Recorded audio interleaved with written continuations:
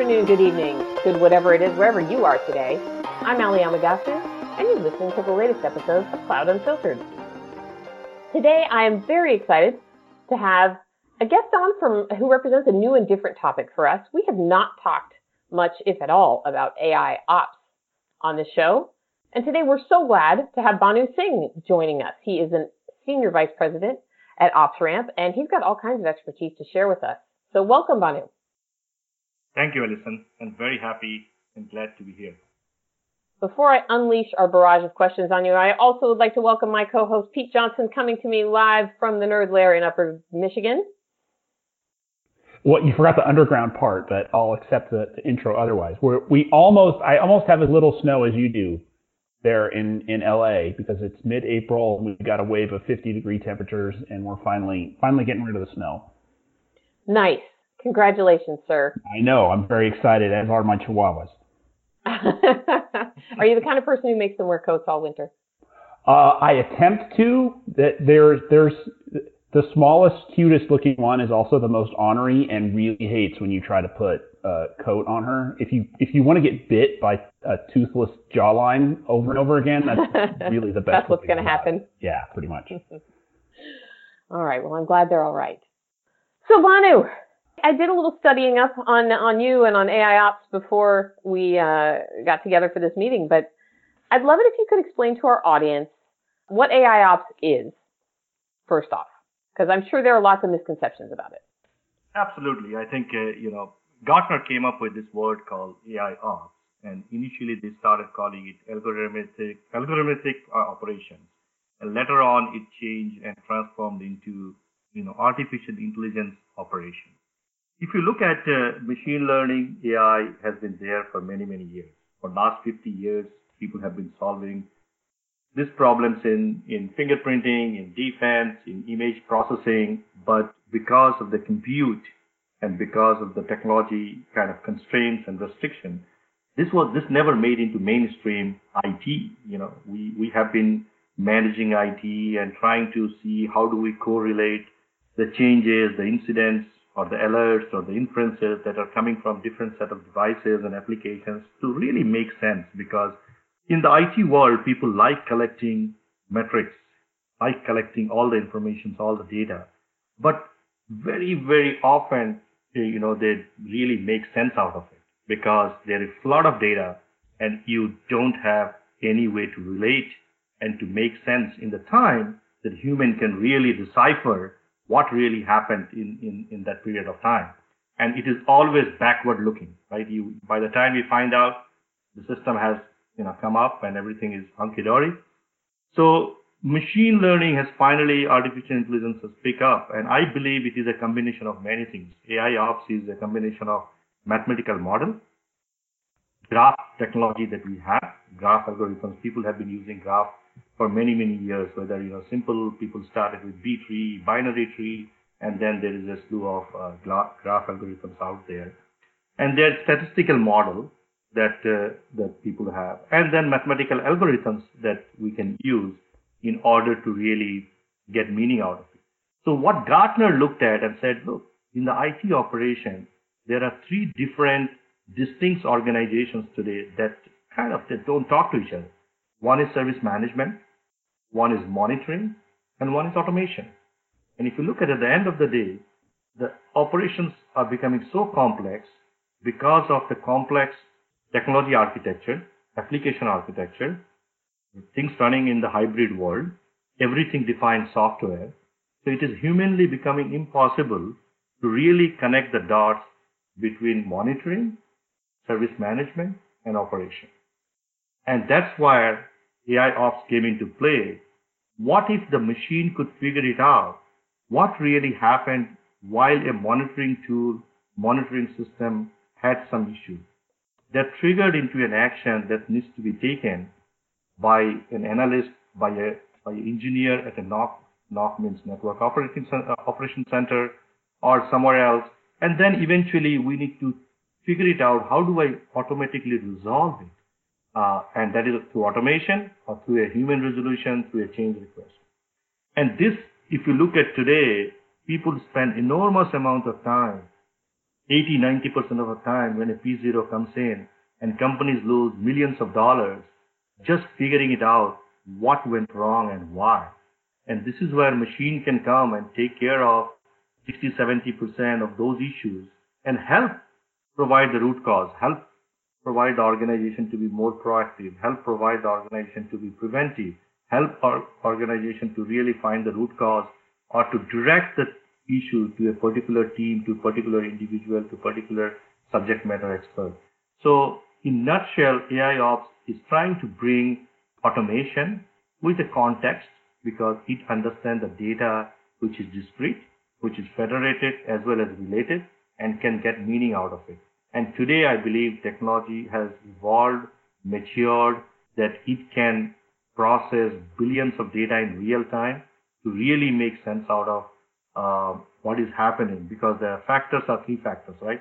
The time when something has happened, why it happened, and what set of data caused it to happen. When you relate all these things together, you can make a better decision at the end of the day. So I hope I gave a pretty lengthy answer for AIOps, but wanted to make sure that we are all kind of set on a same ground. No, I think that's actually a really good answer, because I think when you first hear AIOps, you could believe, oh, well, this means that eventually artificial intelligence is going to replace operations people. That is not what this means at all. It sounds like there's data falling through the cracks right now. We Yes. simply, as human beings, cannot process it quickly enough. And so Right. AIOps is filling a gap and going to make that data useful to us. Putting it in the simplest layman's terms, is that close to being correct? I think it is the amount of data. I think Cisco did publish a paper recently around saying what the changes happened in last 3 decades. And if you look at, the amount of data that we have today is billions.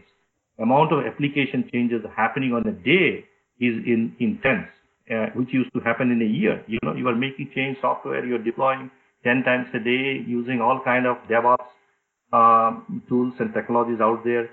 So when something goes wrong, it is very difficult when you say you have an application running on Amazon AWS, you're running on Google Cloud, you are running a set of applications that are homegrown, and they're all interconnected in order to solve an end user or a customer.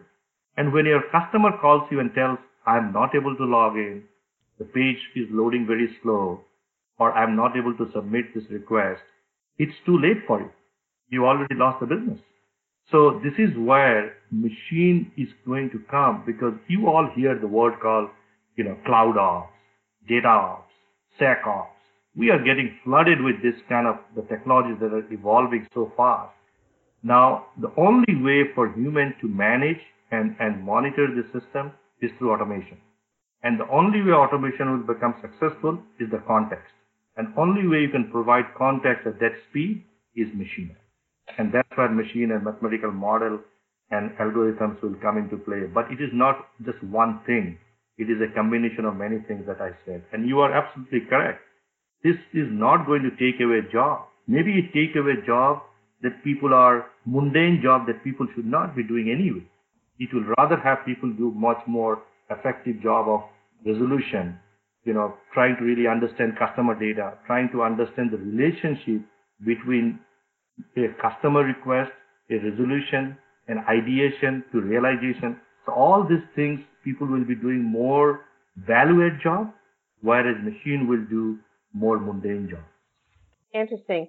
Now, before I let Pete dig into you with some technical questions, I feel like it's early days for this technology. Can you speculate as to what percentage of companies are already implementing AIOps solutions? Or is it brand new? Is it a tiny percentage? So according to Forbes magazine, in 2017, I believe the companies spent 1.4 billion, and by 2022 they will spend 8.8 billion.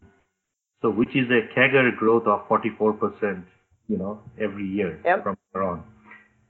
So I believe definitely we are in an early stage, and I think we were talking at the beginning, but we said, hey, is it AIOps is a magical box? Many companies out there, many papers, many pundits may present AIOps like that. Okay, it is a magical box. But I don't believe it. I believe AIOps should be very targeted. It is very data driven. It has to understand the context in which you are applying the data and what problem you are trying to solve. Are you trying to solve incident correlation? Are you trying to solve capacity optimization? Are you trying to solve classification? Are you trying to correlate something? And you have to look at use case by use case and then apply. And I believe we are in a very early stage, but I agree with the Forbes survey that it will become a $44 billion market in 2022 because this will take away, all of us who are in IT, we talk about L1, L2, L3. I believe a majority, if not 100%, 80% of L1 responsibility machine will be driving that through automation, through better intelligence, and it will cut down the cost of kind of mean time to resolution. What I mean by today, if you ever been to an escalation room or a war room or a situation room, if P1 issue comes in Cisco today or an ops ramp, we will invite 10 engineers on a conference call. Everybody is trying to figure it out. We are in a WebEx meeting or a Hangout, and we're looking at things, right? But you don't know whose problem it is. And you are spending the time of most valuable engineers in your company for 2-3 hours. You can do the math on how much time you spend. What if I tell you that the problem, I don't know the exact problem, but I know the problem is caused by switch that had a firmware upgrade last night, and that has started causing some SNMP problem, which is leading to all this ESX server, all the VMwares, all the application running on VM. They are sending all these alerts, and everybody is going crazy. But really, you need the network expert to look at what change they made last night. So you can avoid the 9 other people coming in the bridge and trying to figure it out. Is it application problem, database problem, user problem, security problem, or network problem, storage problem, right? So in OpsRamp, we are thinking, how do we cut down that cost by 50% at least? And this is where we are trying to leverage machine intelligence, graph algorithms, statistical model in order to really bring the value. Right on. So you don't have a percentage, but it sounds like a lot of people are already spending money on this, and they're getting ready to spend a lot more money as companies become aware of the possibilities. Yes. And people are spending money, but sometimes they might be thinking it's the nirvana. Machine is all their problems. They need to step back and say, how do we bring it value in an incremental way and start kind of applying one at a time? That makes sense. Pete, what questions do you have about this? Yeah, so those Forbes numbers that you were just quoting, Bhanu, are those, that's what people are spending today and what it's projected to spend on AIOps, or is that is that money that they're spending in service of their own support methodology today? No, I think this is the money that they will spend on AI ML that enterprises spend across the world. Well, but on AI ML in general or on AI ops? I was just trying to get a more precise definition of what that spend is on. In context of IT operation. I see. And so you mentioned a couple of things about mean time to resolution and trying to get some 50% savings and some things about L1s, L2s. So I did 17 years in HPIT, and the first 5 years of that in the very early 90s was writing software for our enterprise support centers. And it was very much about the webification of that stuff was very much about call reduction. Because the enterprise support business is you sell somebody a support contract for, I don't know, $500,000 a year or whatever it is. And then the game there is you make money for every dollar underneath that $500K a year that you're spending. And the way that you do that is by having a smaller cost per call, which really equates to, how quickly can you close calls? And then by extension, how many calls can you avoid? Because back then in that scenario, we were webifying knowledge bases and things like that when, we had a dial-up service, Bhanu, is what we started with. And we webified all that stuff. And that we had key performance indicators that said, okay, well, last year we had 1,000 calls on this topic and we released this knowledge base article and now we had 900. And you could kind of quantify the savings you would have on. So are the key performance indicators or the things that you sell this idea that you sell this on from an ROI perspective for your customers, is it about automating those L1s and L0s that you're talking about so that your live headcount is working on more advanced issues, or what's the sales key performance indicator look like here? Yeah, no, very good question, Pete. And I can relate with you because I spent 20 years or more than 20 years in BMC software before and we used to compete with HPs, HPB and ITSM. And we used to look at this, the number of support calls coming on a particular topic and how do you kind of reduce them, the deduplication, how do you kind of connect multiple incidents into a single problem so that the engineer is, same tickets are not created 16 times because depending on who the ticket is coming at that point in time, people are picking up phone or they are submitting the tickets through web. So the way we are looking, we call it like a 50-50-50, the value that we sell it to a customer. And I will explain you what I mean. So today, if you look at, because we are going and selling it to IT operations, they're spending a lot of time, network operations center, support center. They kind of plow through a lot of, the alerts, we call them alerts or events that are getting generated from all kind of devices, whether they are routers, switches, storage, application.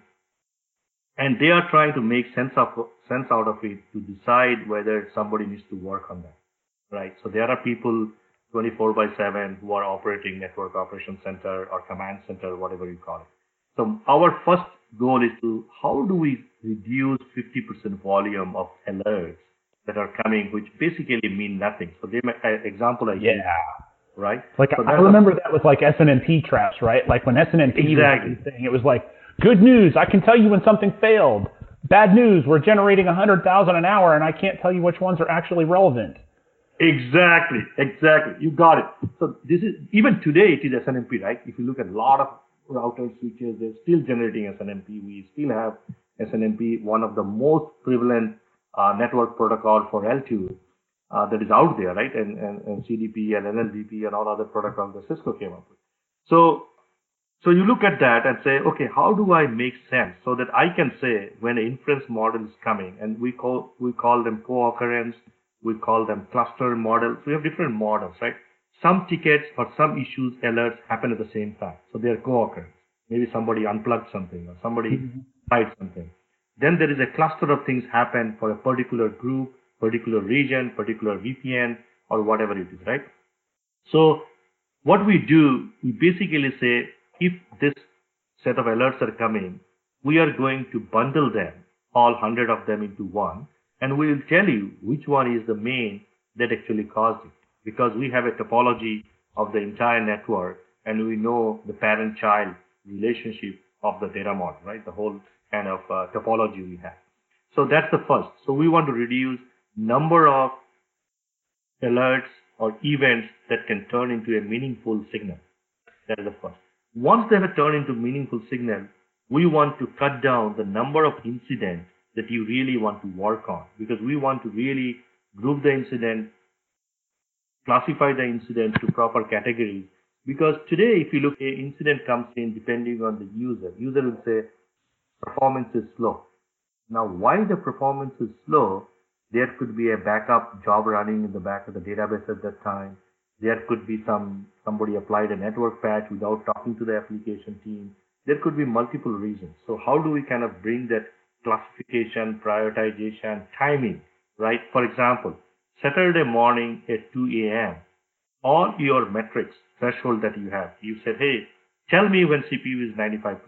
Tell me when IO goes to this level. Tell me when my storage is crossing, my hard disk is crossing 85%. At 2 a.m., the system should automatically know, hey, this happens every week. I don't need to wake up Pete just to tell him that there is an escalation or the system is going to go down, because system will recover in 30 minutes because all backup jobs kick in at 2 a.m. in the morning. Mm-hmm. So we want to cut down that. Once we have that, we believe because of the topology we have, because of the relationship we have, we can provide you enough information that you can resolve the ticket or issue or the problem much faster. So if you were taking, say, 60 minutes to resolve, you should be able to resolve in 30 minutes. So this is where we say 50-50-50. Reduce your noise and get the signal. From the signal, get the right incident. From the right incident, get minimum amount of time to resolve. Right. And enough context is provided to you. Okay. Now help me understand a little bit about the data scope here. I mean, so we kind of start with the holy trinity of physical compute, physical network, physical storage, and then there's virtualization on top of that, and then there's typically application middleware like a open source database or a queue server or something, and you kind of have applications above that. So at what's the scope of the data you're collecting here? Is it exclusive to the physical hardware? Do you reach up into the virtualization layer or into that middleware layer? Are you all the way up at the application? Does it depend on the customer? So help me understand where you're pulling data from that you're feeding this AI engine with. Got it. So we are pulling data from every layer. And in fact, all the way, we have a concept in our product called service map. Service map is a logical map. And service map could be between you and me. I am an IT business service provider. You are a business owner. I will say payment service, HR case service, or sales, something else. So that you can have that logical. But what we do, we collect all the topology of the physical devices that you mentioned. We do that. We also collect all the information of VMs and KVMs and, or other virtual systems out there, even Citrix. So we collect the virtualized information as well. And then we collect the information for the applications. The applications, I can't say we collect for every application, but we have identified a set of 40, 50 applications that most commonly used out there, either as open source or from Microsoft or from Red Hat that we support. So those common applications, if it is there in your system, and if you are running a homegrown application, we may just mark it as a black box because we are not getting any details internal from that application, but we can just show you there. And then, so what we can do, we can say, look, here is your network topology on which this particular VMs are running. On these VMs, this may be ESX server, and on that ESX server, these VMs are running. On this VM, these applications are running, and then we can provide you the whole topology. In fact, we go all the way to even show you the topology for microservices or cloud-native applications like things running on a Kubernetes or Mesos. We only support those two right now. So are you like peering into the Kubernetes cluster and looking at the pod layout and looking at how either deployments are defined or looking at traffic between the pods? Like, how are you doing that within a kube cluster to figure out that? Yeah, so we are in the kube cluster. We are going and looking at the nodes, and in the nodes, what the containers are running. We are not going inside the container to look at all the details, but we are collecting all the information that the containers are providing us. But we know all the containers because we are running an agent. So we go and run an agent in the node, one agent per Kubernetes cluster, in order to collect the information about all the per cluster or per node in the cluster. Like, do you have one for each node and then for the master, or? Yes, each node and the master. Got it. Okay. Now, what if I'm running that on GKE or EKS? Is that something that you support if I've got some of that workload running on public cloud? Yeah. So we support AKS, GKS we are working on. Okay. Yeah. And then we talked in the prep a little bit. So what if I have got a serverless application where I'm using like S3 to host my static web files that are then making JavaScript REST API calls back to API gateway to launch Lambdas to talk to a DynamoDB? Is that something that's completely black box to you because it's all Amazon services that are a little bit more difficult to attach to, or do you have some secret sauce that's allowing you to pull data from some of those sources as well? Yeah, so we support the RDS service of all the Amazon databases. Okay. And we can collect data. We have a way to even go behind whatever your CloudTrail or CloudWatch from Amazon provides us. We can go actually beyond that to even give you the performance level SQL statements or whatever you are running on a MySQL or Postgres or any other database underneath that. And we do that through, we have a concept called like an agentless appliance, or you can call it a container called Gateway that you can deploy on AWS as an AMI image or as a container that can collect all this information for you. for you for that particular application. But this particular use case that you just defined, this is, you are firing something from S3. So definitely we are monitoring S3. But the DynamoDB might be coming only for that duration when that serverless is executing something. Sure. So we will pick up that instance of the resource being used at that point, and after that we'll say we don't know what happened, right? So we can just highlight you that so that's where that black box kind of black box, yeah, is at that point in time. Now, are you finding okay? So now I understand where the data is pulling from and sort of what the scope of the data is. So how are you then training that data, right? So any AI system, typically you've got some training data that you put through the model to train the model, and then once you've got it trained, you can then put live data through it, and you get some inferencing that can give you some answers based on what some combination of the model and the training data. So where are you getting the training data for this, and so that I can live in production start to use that as an inference model? Yeah. So Pete, this is what we have been doing, right? Last 2 years, this OpsFam, the company started in 2014. They have been collecting data. They have been a bunch of customers. And this has been very prevalent in the managed service provider world. So we have customers who are managing a bunch of customers underneath them as a partner of OpsRamp. So we have all this data, and we have been kind of looking at the data, trying to understand through mathematical model, like, Fibonacci series and others mathematical model to really understand what is going on. So we learned over time. But the way we have developed our engine is basically learning, because we have a concept, or you can call it a big data or a big data platform, but it's a data platform that has, running on Cassandra, Elastic, MySQL, combination of this thing, depending on what type of data you are bringing in. Mm-hmm. We are collecting this data in real time. So, and then we are learning to a subset of the data that we have trained the system. Everything, the new data comes in, it automatically learns, and then it inferences it for you.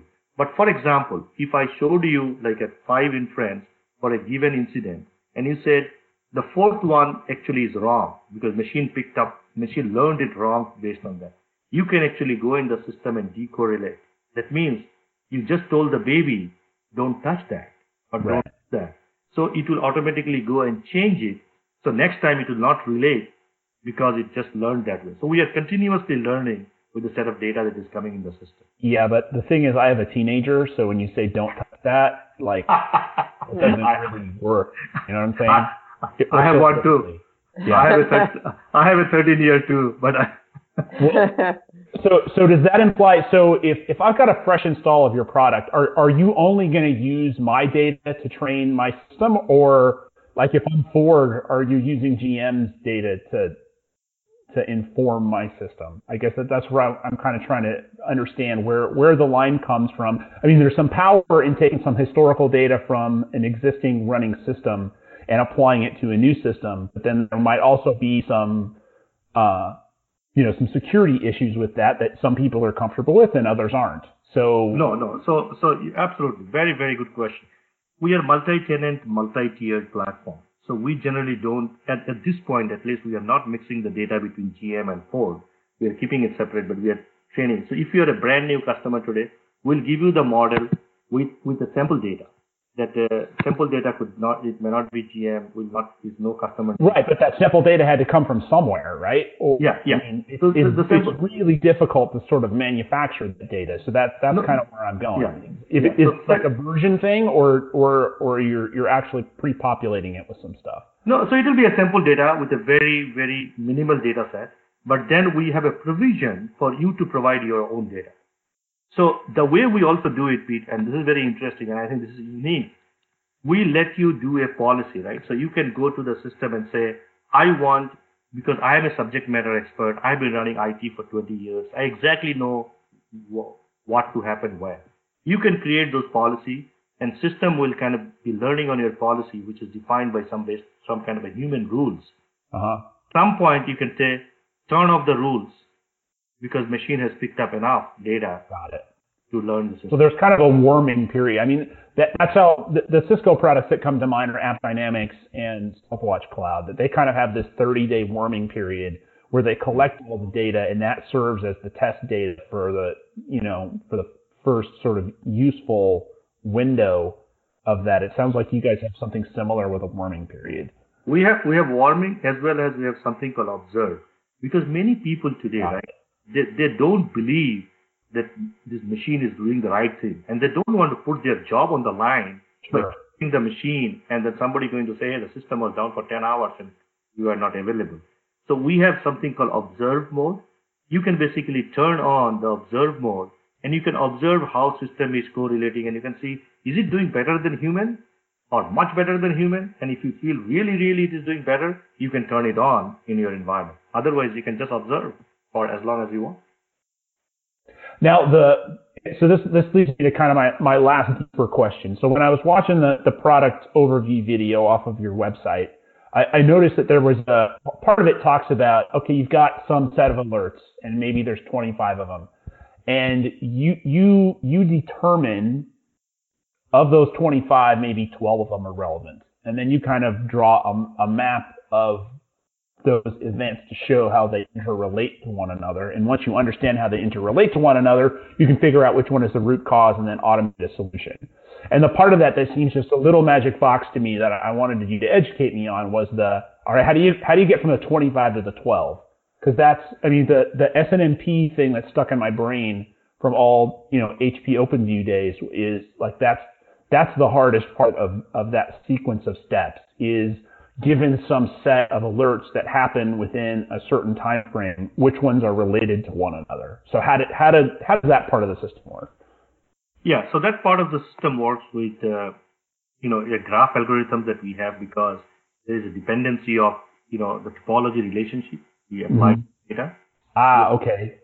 We also apply the data, for example, word embedding or some kind of there is algorithms. We use Google's machine learning algorithms in order to really apply some correlation, whether you can call them wordsmithing or some RNN, sequence to sequence algorithms that can really bring things together. So you feed to the machine that, hey, I know these things are related. Here is a topology graph. Then I see. Okay. Exactly. Then you bring to the system, hey, here is the time, because sometimes things can happen flapping. You have been in networking world, the flappings are happening, but for every flapping, you don't want to be notified, right? You want the flapping to last for a certain period so that this is not a flapping, this is the actual issue that is happening in the system. So how do you then say, hey, it is an anomaly. This is an outlier happened, which you don't expect in the system to happen at this point in time, at this time of the day, and you basically take action on it. So that initial graph plays a pretty big part in that, it sounds like. Very cool. Right. Sorry, Alex, go ahead. I said there's no magic box, principal engineer. Okay. It's like, I don't know when, at least this happens to me, that when I start thinking about like collecting all this data and my brain automatically goes back to these SNMP traps, my brain also goes back to, back then, if you had a data problem, you could only solve it with a relational database, right? And the news talking about, doing inferencing engines and using, graph databases and some things that we just didn't have 20 years ago that, not only certainly the scale of the problem is worse because we're collecting a lot more data, but we have so many more tools with which to address it now that we didn't used to. It's a really cool time to get into this kind of thing. Absolutely. I think this is the perfect time for somebody to really look at, the people who have been programming, problem solver, to get a little bit their head around data, mathematical model, and this is an exciting area and it's going to grow. So I think I'm excited about it, and IT is going to change a lot using AI, ML. Sorry. We're running out of time, guys, but I do have one more question before we wrap up, if that's okay. Yeah, sure. I think we've kind of inadvertently been citing a couple of use cases. One is kind of where, it's a tech support situation, and I think you also talked about being like a managed service provider. It would be useful clearly in both these situations. But is there I'm wondering two things. Is there a company size where this starts to make sense? And in the other direction, is there a vertical where you're getting a lot of traction and where this is really making sense? Yeah, I think this is a very good question, Alison. I think when you are looking at machine learning, you have to do both quantitative and qualitative study, right? If you look at a lot of retail business out there, they are looking at your customer sentiments, how you are talking. So they are getting social feed from Facebook, Twitter, Instagram, and then they are trying to check with your purchase habits. on the online how you are doing and what you are talking, right? They're trying to correlate. Is the person buys a lot from my store and then talks good thing or bad thing, right? So it is that kind of, at a company level, you can generate that kind of a data in order to help do better marketing, in order to better reach out to the customer, in order to have a better engagement model with your customer. So you can do that, providing both inside information, how the sales is happening, what people are doing, what customer is doing, and then how customer is talking about you publicly, or giving feedback on the website, or commenting somewhere else, right? Right. And then you take the vertical, which we talked a lot, that Pete was mentioning about, SNMP and all. The vertical will be more around customers' ticket management, support, where the cost of ticket is expensive. Pete gave a very good example. Hey, $500,000, and every time a ticket comes in, you are losing money. So how do you make sure the ticket doesn't come to the analyst to work? It is automatically taken care by the system. It has been auto-resolved. When it happened, nobody really needs to know about it. And that's why you save the money, because you saved a human to really go look at, engage, and work on it. So there are many verticals that we can look into, but company-wise, absolutely, AI ML will play a big role in connecting enterprises to their customers, to their employees, and basically make a better decision for better employee engagement, better customer engagement, better productivity, and better feedback. So if I have a large support organization in any kind of vertical, this would be useful. Absolutely. Excellent. Well, that's what was vexing me. That was my last question. Pete, do you have anything else for Bhanu before we let him go? No, I'm good. I appreciate you accommodating the deep dive, Bhanu. Interesting stuff. Thank you, Pete. Thank you, Edison. Really appreciate this time and kind of opportunity to speak to you guys. Thank you so much. We really appreciate it. If anybody else wants to learn more about OpsRamp, where do they go? They go to opsramp.com, or they can look up on me at Twitter at Bhanu1527, my Twitter handle, or and the best place to go about OpsRamp is opsramp.com. Okay, great. Well, thank you very much for being on the show today and helping us get our minds around what's going on with AIOps. It's been terrific, and we hope you come back and talk to us again someday. Thank you. Thank you very much. Thank you. Bye-bye, Pete. Bye.